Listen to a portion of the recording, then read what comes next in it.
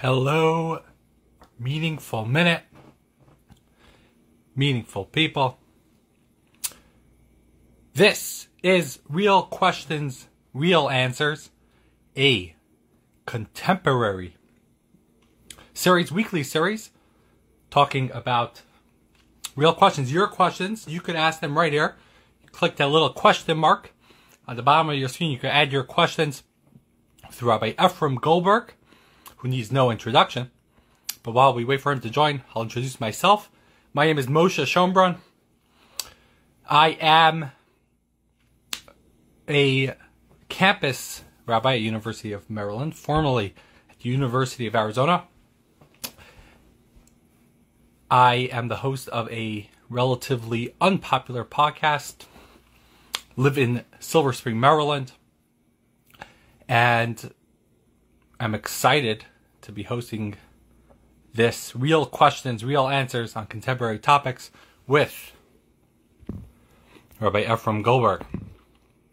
To join, everybody could add their questions in the question box right on bottom, and your question, you'll be able to ask it. Rabbi Goldberg. Hello. Good evening. Good evening. Thank you so much for joining us. Thank you all the people joining this live. You could be so many other places, but you're here, you're locked in, listening to the great Rabbi Ephraim Goldberg. This is awesome. Rabbi Goldberg, it is, hold on. His video is slowly processing. I think Rabbi Goldberg is coming to us live from a outdoor location, probably relatively slower Wi-Fi. And there he is. Okay, so real questions, real answers. What contemporary topics are you thinking about? You can add them in here on the chat box as we bring back Rabbi Goldberg. Let's see if it goes this time. All right, so sorry about that. Can you hear me? Yes, amazing. Okay, great. Amazing to be with you. Thank you so much for having me, and it's great to be with you. I like your self-deprecating, relatively unknown podcast. Tell us more about the podcast. So the podcast is called La Chavrusa. It talks about ideas that have been 3,000 years inspiring the greatest people in history. Really cool stuff, but it's not about me. Rabbi Goldberg, I've been a secret admirer of yours for many, many years, and I think I look up to you greatly because you personify somebody that is able to approach and seek out Torah from wherever it is, no matter we are in the Torah world, a person of real unity, real diversity. So I'm so excited. I don't think Nachi knew when he asked me to host this how much of a fan I am. So super excited. Let's get straight to the question. Should we do it? Go for it. First of all, you're overly kind. I appreciate it so much, and it's great to be together with you. Thank you for doing this. Amazing. Okay, so the first question is, in the past week in Afghanistan, there's been major upheaval, and there's many people that are in imminent danger and a moral crisis facing evil. How does a Torah Jew perceive such actions when they're happening across the world, when people are facing such prospects? What do we do? Are we meant to do anything, think anything? What should be our response as Torah Jews in America? It's a great question, and I'm going to give the disclaimer that I'm going to give every time we do this, if this continues, which is that I don't have all the answers. I'm just sharing with you my thoughts. I'm no expert on anything at all. The Gemara Chazal, our rabbis tell us that per anios bala olam, whatever challenge or struggle exists in the entire world is B'Shvil Yisrael, is for the Jewish people. Now, what that means exactly, when a butterfly flaps its wings in Indonesia, it can create a hurricane or a tornado across the world. So we don't know what's called the butterfly effect. We don't know how international events unfolding in Afghanistan will impact the Middle East. Israel will impact America, and for America, Jews who live in America. And it's not because we're so egocentric or we think the world revolves around us, but we think that we have a responsibility to the world. God put the Jewish people in the world to repair the world, to redeem the world, to make the world a better place. So when the things happen in the world, they're not random, they're not chance, and they're not divided, or they're not disconnected from us. We connect ourselves to all world events that are unfolding in a way for us to learn to grow from it. So as we watch these events unfold, certainly our hearts go out to the families of these 12 Marines of the U.S. forces who were murdered today by terrorists in cold blood. And we think about them and their families, and we're grateful to the troops who continue to protect American interests, and we wish everyone only safety and security. But our attitude as we stay apprised of events around the world is to realize that as Jews, there's a hashkafa, nothing's random, nothing's chance, all is above and all is from Hashem, all is by design. The Gemara says that Nachamta is aschalta de geula, that war and battle is the beginning of redemption. We don't know. If you're a student of history, there are tensions that occurred, unfolded in history, that ultimately were the catalyst or the genesis that led to things that had an enormous impact on Jews. At the time the event unfolded, we didn't know that. So we watch carefully, we daven hard, we try to interpret it through the filter, the lens of what is its lessons for us, what do we learn from it, what's our responsibility towards it. Amazing. Okay, it sort of segues into the second question. Israel, over the past very recent time, I know just being on campus in the past 5 years, the sentiment of Israel has completely shifted, and the anti-Israel rhetoric that has abounded, it's tough.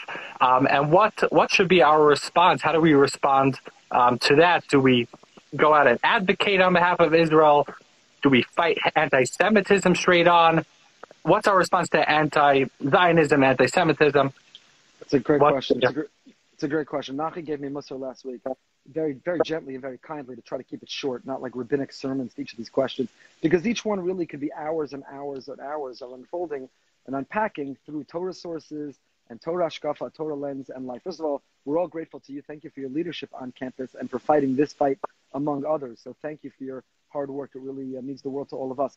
We cannot look the other way. We cannot accept it. On the one hand, halacha esav sonas Yaakov. We know that anti-Semitism is as old as the Jewish people itself. It is the world's oldest form of hatred. Every generation takes on a new uniform, a new form, a new people, and it never makes sense. It's irrational. It never makes sense. So on the one hand, we recognize that it's going to always exist. On the other, you can't therefore become passive or fatalistic or a spectator to it and say, well, what can I do about it anyway? Halacha esav sonas Yaakov. People will always hate the Jews. Kadosh Baruch Hu, the Almighty, put us in this world to stand up for ourselves and to confront and to face enemies, to speak truth to power, to represent His values, His vision for our world, His kingship. You know, it's about to be Rosh Hashanah. Imru lefanai malchios. Hashem wants us to tell the world that He's the King. He is the King, and He created the world, and He is the one who has a vision for the way. And we are meant to be mistaking olam. Now, you know, there's an old Federation joke they say about the Federation mission to Israel, where one of the participants asked the Israeli tour guide, how do you say Tikkun Olam in Hebrew? Tikkun Olam became such a catchphrase that people think it's part of the English language. Tikkun Olam, however, Rabbi Pelkovitz, Zechron Levracha, the great Rav of the White Shul, once spoke in our shul, and he said, when you find the word Tikkun Olam, you find Tikkun L'Sakein Olam B'Malchus Shakai. We don't just believe in repairing the world in some humanistic type of approach to making the world a better place, but we try to mold and make the world a better place in the image of God. And that's our job, that's our mission. He is behind us. He's in front of us. He's right there beside us. And He wants us to speak truth to power. So whether it's on campus or off campus, and it has to be strategic, we don't want to shine a spotlight on our enemies and give them a bigger microphone than they would have had without it. So we defer to experts, and there are organizations, there are experts who can guide us. When should we shine that spotlight, and when should we confront? When should we ignore because we don't want to give them a bigger platform than they otherwise had? We use the guidance of experts, but once they do guide us, we got to show up, we got to stand up, we got to step up, because we are ambassadors and agents of Hashem, and He's counting on us to do it. Amazing. If I can ask, I don't know if it's a pushback or whatever. So there's the idea, Stephen Covey in Seven Habits talks about there's the circle of influence and the circle of concern. So we have the things that we're concerned about. We're concerned about what's going on in the world when people are suffering, and yet we have to focus, the successful people focus on their circle of influence, like what actually can I do? So if I'm sitting in my living room, like what exactly, like I'm hearing from the Rav that we should do something, we should speak truth to power, but like what exactly is in my influence? Because I can't like get bogged down by everything that's going, because I'll go crazy by the craziness that's out there. Sure. It happens to be a fantastic follow-up question, so thank you. It's not pushback at all. But first of all, as religious Jews, as people of faith, and we trust and believe that Hashem runs the world, our greatest advocacy has to be to Him. You know, an APAC policy conference with 18,000 people from around the world would gather to stand up for Israel, the U.S.-Israel relationship that hasn't met in a couple of years because of Corona. So in the morning, and there's a greater percentage of observant Jews who are participating in APAC's policy conference, I always look at davening and I say, of all the advocacy to all the people in positions of power, this is the most important advocacy meeting that will happen at policy conference, is Shacharis, is davening, is talking to the Melech Malchei Amlachim, to the King of Kings, because in the end of the day, he pulls the strings. He's pulling the strings on all the elected leaders. So even sitting in our home, say Tehillim, add a little extra davening, do a mitzvah in the merit of the well-being of the Jewish people. We see a spike in anti-Semitism. If you're concerned, so there's a lot of things people are doing. Some are buying weapons, of course, if it's legal and they're trained. Others are increasing security on the campus of their institutions. There's a lot of things we should be doing, but at the top of that list, towards the top of the list, has to be asking Hashem for help, protection, doing things in the merit that we are protected, extra learning, extra chesed, tzedakah, and the like.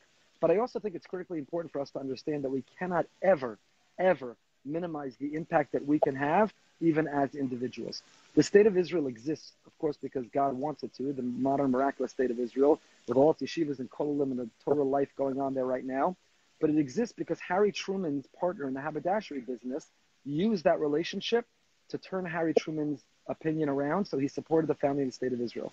Right? Al Pi Teva, just according to the natural order, not the divine intervention, had he not used his opportunity to continuously come to Washington and use that relationship and advocate, then Al Pi Derech HaTeva, there would not be a state of Israel. And the same is true today. You have no idea what person in what position of power, be it local politicians, or be it statewide, or be it national, who the relationships we forge, we don't know which phone call, which email, which letter that we write puts that person over the top in changing a vote that can make the difference of billions of dollars of aid to Israel, of laws that protect Jews on college campus or simply on the streets in this country. They have no idea the difference that we can make. And so we know one thing: if we do nothing, then nothing will happen. But if we try, we do ishtadlus, we make our effort, then that too is a form of prayer, and hopefully Hashem listens. That's awesome. Beautiful. Thank you, Rob. This is amazing. The comments are saying this is awesome. This is amazing. So if you have more questions, you can drop them in on the question button right here down below. What an opportunity that we have for from Goldberg. This is amazing. I'm so excited. Shifting gears a little bit. This question came in earlier. It says, I feel like many things I do are because that's what's expected in my community. How can I figure out what is actually halacha or chumrah or just culture that the community is doing? Education, education, education. There's unfortunately a challenge within our system that sometimes, we have amazing mechanachim, rebbeim, moras. We have a great Torah system. But sometimes a person, particularly if they're Ba'al Tshuva coming later in life, they don't necessarily understand the nuanced differences between those levels. Sometimes there's a culture in a community that practices a particular stringency and yet doesn't communicate that it's a stringency. And therefore, a person who can't feel they can live up to that stringency might end up throwing the whole thing away because they don't understand the difference between what is the core responsibility and obligation versus what is a layer on top. So it's education, education, education. There's never been a greater time in all of history with access to more svarim, more books in more languages, more Torah available on more platforms in more hours of the day. There's never been a greater opportunity to learn Torah and on every topic. So whatever you're curious about and you want to know, is it Doraisa, Dorabanan, Minhag, what is its source, what is its nature? Now, that doesn't mean you have to be a very, very careful consumer of Torah. It doesn't mean that anyone out there on the internet, it's a challenge today. Anyone with an internet connection on a keyboard can present themselves as if they're an expert, and they're not. So a person has to make sure it's a credible source they're getting it from. The person competent is the person credible, and then to learn, educate, and understand. And even when we do, we don't pick and choose. There are certain stringencies which have become mainstream within the Torah world, which are a communal norm. There are certain stringencies which we need to know are stringencies, and we're all at different points of life. Not every stringency should be observed, depending where we're at in our own continuum of personal growth. So it's very, very important to know the differences between the two.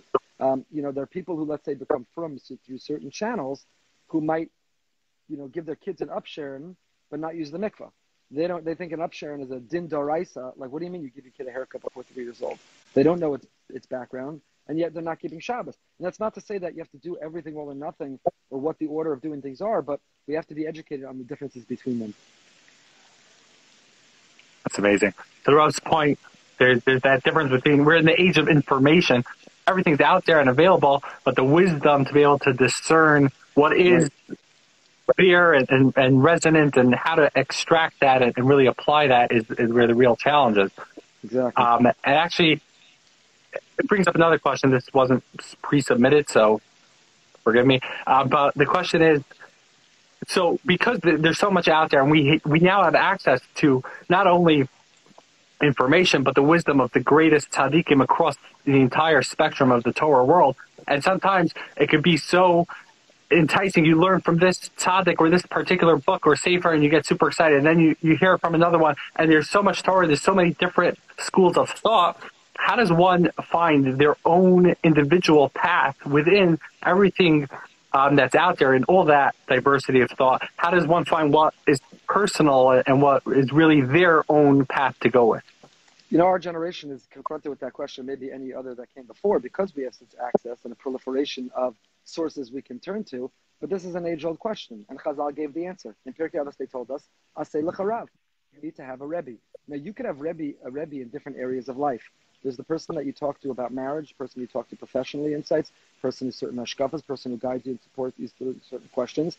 But in halacha, we have to choose somebody and turn to them because we have to be consistent within halacha. You can't pick and choose, and you can't shop around. Now, the same posek in halacha might give different answers to different people. We can come in and ask the question from an informed perspective.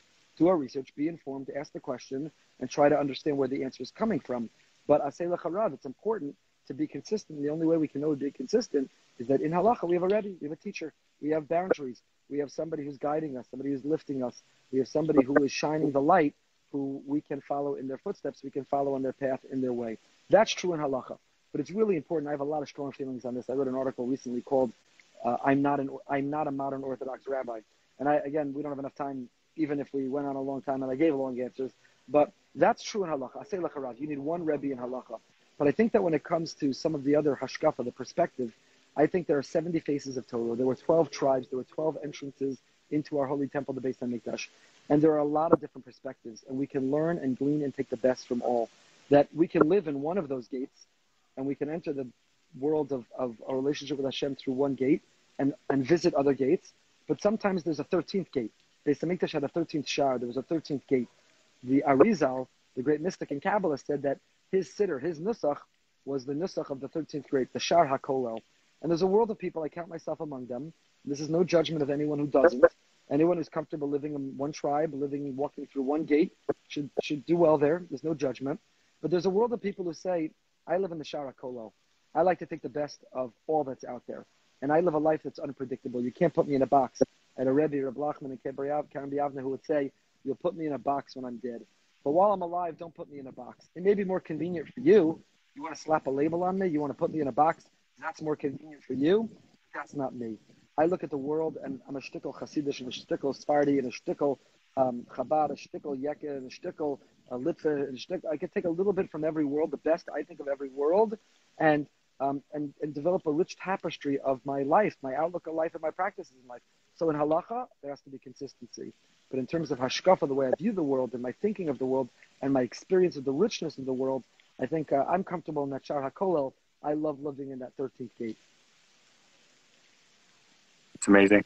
To the Rosh, I think there are certain articles that are seminal articles in Jewish thought that really, Rav Aaron Lopiansky's article about Mashiach, that was like, it's groundbreaking. There's certain articles that shift and tap into the trend. And the Rav's article on what not modern Orthodox is a must read. It's an article that is a generational article. To the extent that I count myself as a Jew of the 13th gate, we started an initiative here in Maryland called the 13th Gate, where we try to each week pull from a different sect in Torah, a different aspect and corner, and tap into the Torah. So that article has had a mega impact on me, and I'm so happy that the Rav shared. Thank you so much. I appreciate it so much. Thank you. And if anyone wants to read it, and I don't know if it's seminal, I don't know if it'll make a difference.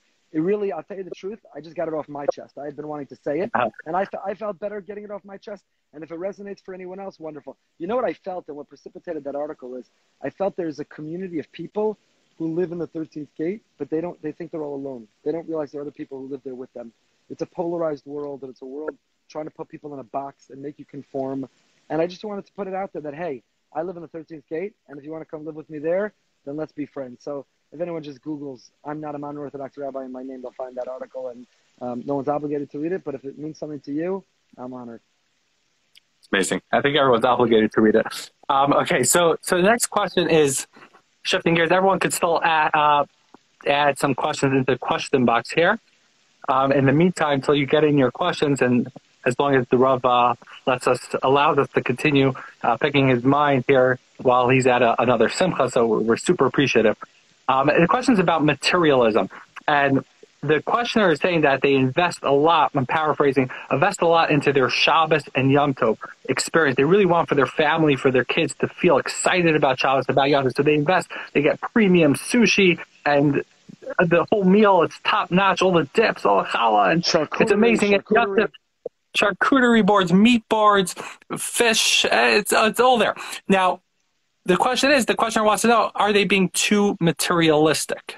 So Chazal tell us that the money that we spend on Shabbos and Yom Tov, the hotzahs, the money we spend to honor Shabbos and Yom Tov, is going to come back. That doesn't come out of what was allocated to us on Rosh Hashanah.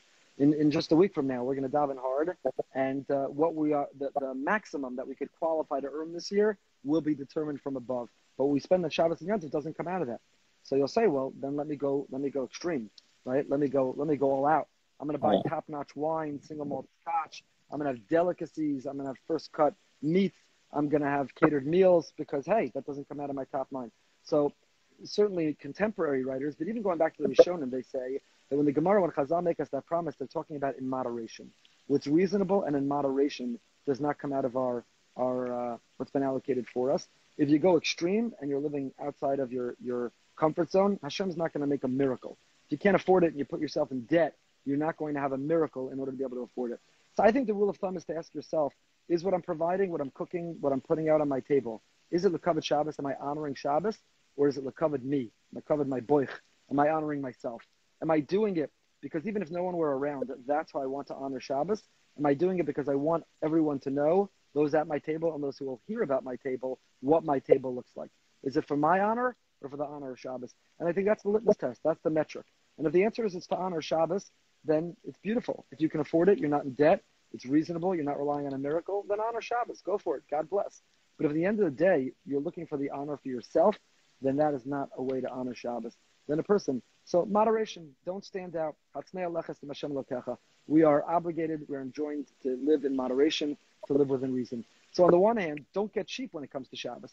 Chazal say, you're going to make that money back. Don't worry, God's got you covered, what you spend on Shabbos and Yom Tov. But on the other hand, within moderation, the covered Shabbos Kodesh, it should be to honor Shabbos, not to honor you. It's a deep answer. It's also hard to actually determine, is this coming because of me? Because I won't. Back my mind, I'm thinking what people are saying and how they're processing it. I'll tell you a good way to think about it. If no one were around, there were no guests at Shabbos, and nobody could see through the windows of your home, and no one would know, would you be buying that? If you were home alone for a Shabbos, nobody around, for whatever reason, person were home all alone, would they still be investing? Would there be sushi, charcuterie boards, high-end this, high-end that? Is it l'kavod Shabbos, or is it something else? And that, if you answered that I would never do that when I were alone, if I were alone, get a piece of chicken, buy a piece of kugel, call it a day, then you know the answer to your question. Let's do one more. I stepped out of a Sheva Brachas, and any minute now, they're going to figure out why. Yeah. No, quick, one more. We have time for one more? One more. Just on the last point, real quick. I saw in the back of Nefesh Shimshon on Shabbos, or Shimshon Pinkus, he gave also a similar litmus test. He said, well, let's say you buy that charcuterie board, and then somebody sitting next to you, a guest at the meal, just takes the whole thing and eats the whole thing. Right? So if you're upset, then obviously it was for you, not for Shabbos. But if you're happy, another Jew had a covered Shabbos, then you'll be excited. Okay, so the last question is going to be about forgiveness, very seasonal. So to what extent should one forgive? If somebody feels that they're in the right, that they have a certain claim, should they forgive about it? Because if they do forgive, it will lessen all the division and people will stop talking and they could just move on from it? Or is there a certain point to stand on principle and not forgive? It's also, each of these questions is a 2-hour conversation. There was a big machlokas between Simon Wiesenthal and Elie Wiesel, whether there are things that are unforgivable. There was a story of a Nazi on his deathbed who asked Simon Wiesenthal for forgiveness. He wrote a book, I think it was called The Sunflower, and he granted the forgiveness, not that he could represent all of the Jewish people. And there was a big debate, a big machlokas, Elie Wiesel, Simon Wiesenthal. Are there things that are unforgivable? Or is everything forgivable if a person asks for forgiveness? Sometimes the other party doesn't even ask for forgiveness. The problem is that when you carry it around, they've moved on. It weighs you down. The fact that you're carrying it around doesn't impact the person. You didn't even ask for forgiveness. It just weighs us down. So our rabbis, as always, had a great insight. And they said a person who's madra al midosov, mochel kol avonosov, if you're forgiving and forgoing, if you don't carry a grudge, even when you deserve the apology that you don't get, then God's going to be forgiving of us. No one's perfect. We're not perfect. Are we adequately asking God for forgiveness? Are we adequately taking responsibility, owning up to Him? So it's magnanimous. It's going above and beyond. When we forgive someone who didn't even ask for it and doesn't deserve it, we're doing it because it should be a merit for ourselves and a tribute. And the recognition that the longer we hold it, the heavier it becomes. The point, the forgiveness is not even about the other party. Certainly if they haven't asked for it. At some point, the forgiveness is really about us. I'm getting the phone call. I got to run back in. Thank you, thank you, thank you. It's an honor and a privilege to do this. I hope we'll continue if people are enjoying it. We'll look forward to continuing. Wishing everyone a holy Shabbos, an amazing Shabbos. Thank you so much for having me. Thank you, Rabbi. Thank you so much. Enjoy the show, Rachas. All right. Have a great night, everybody. Thank you. Thank you.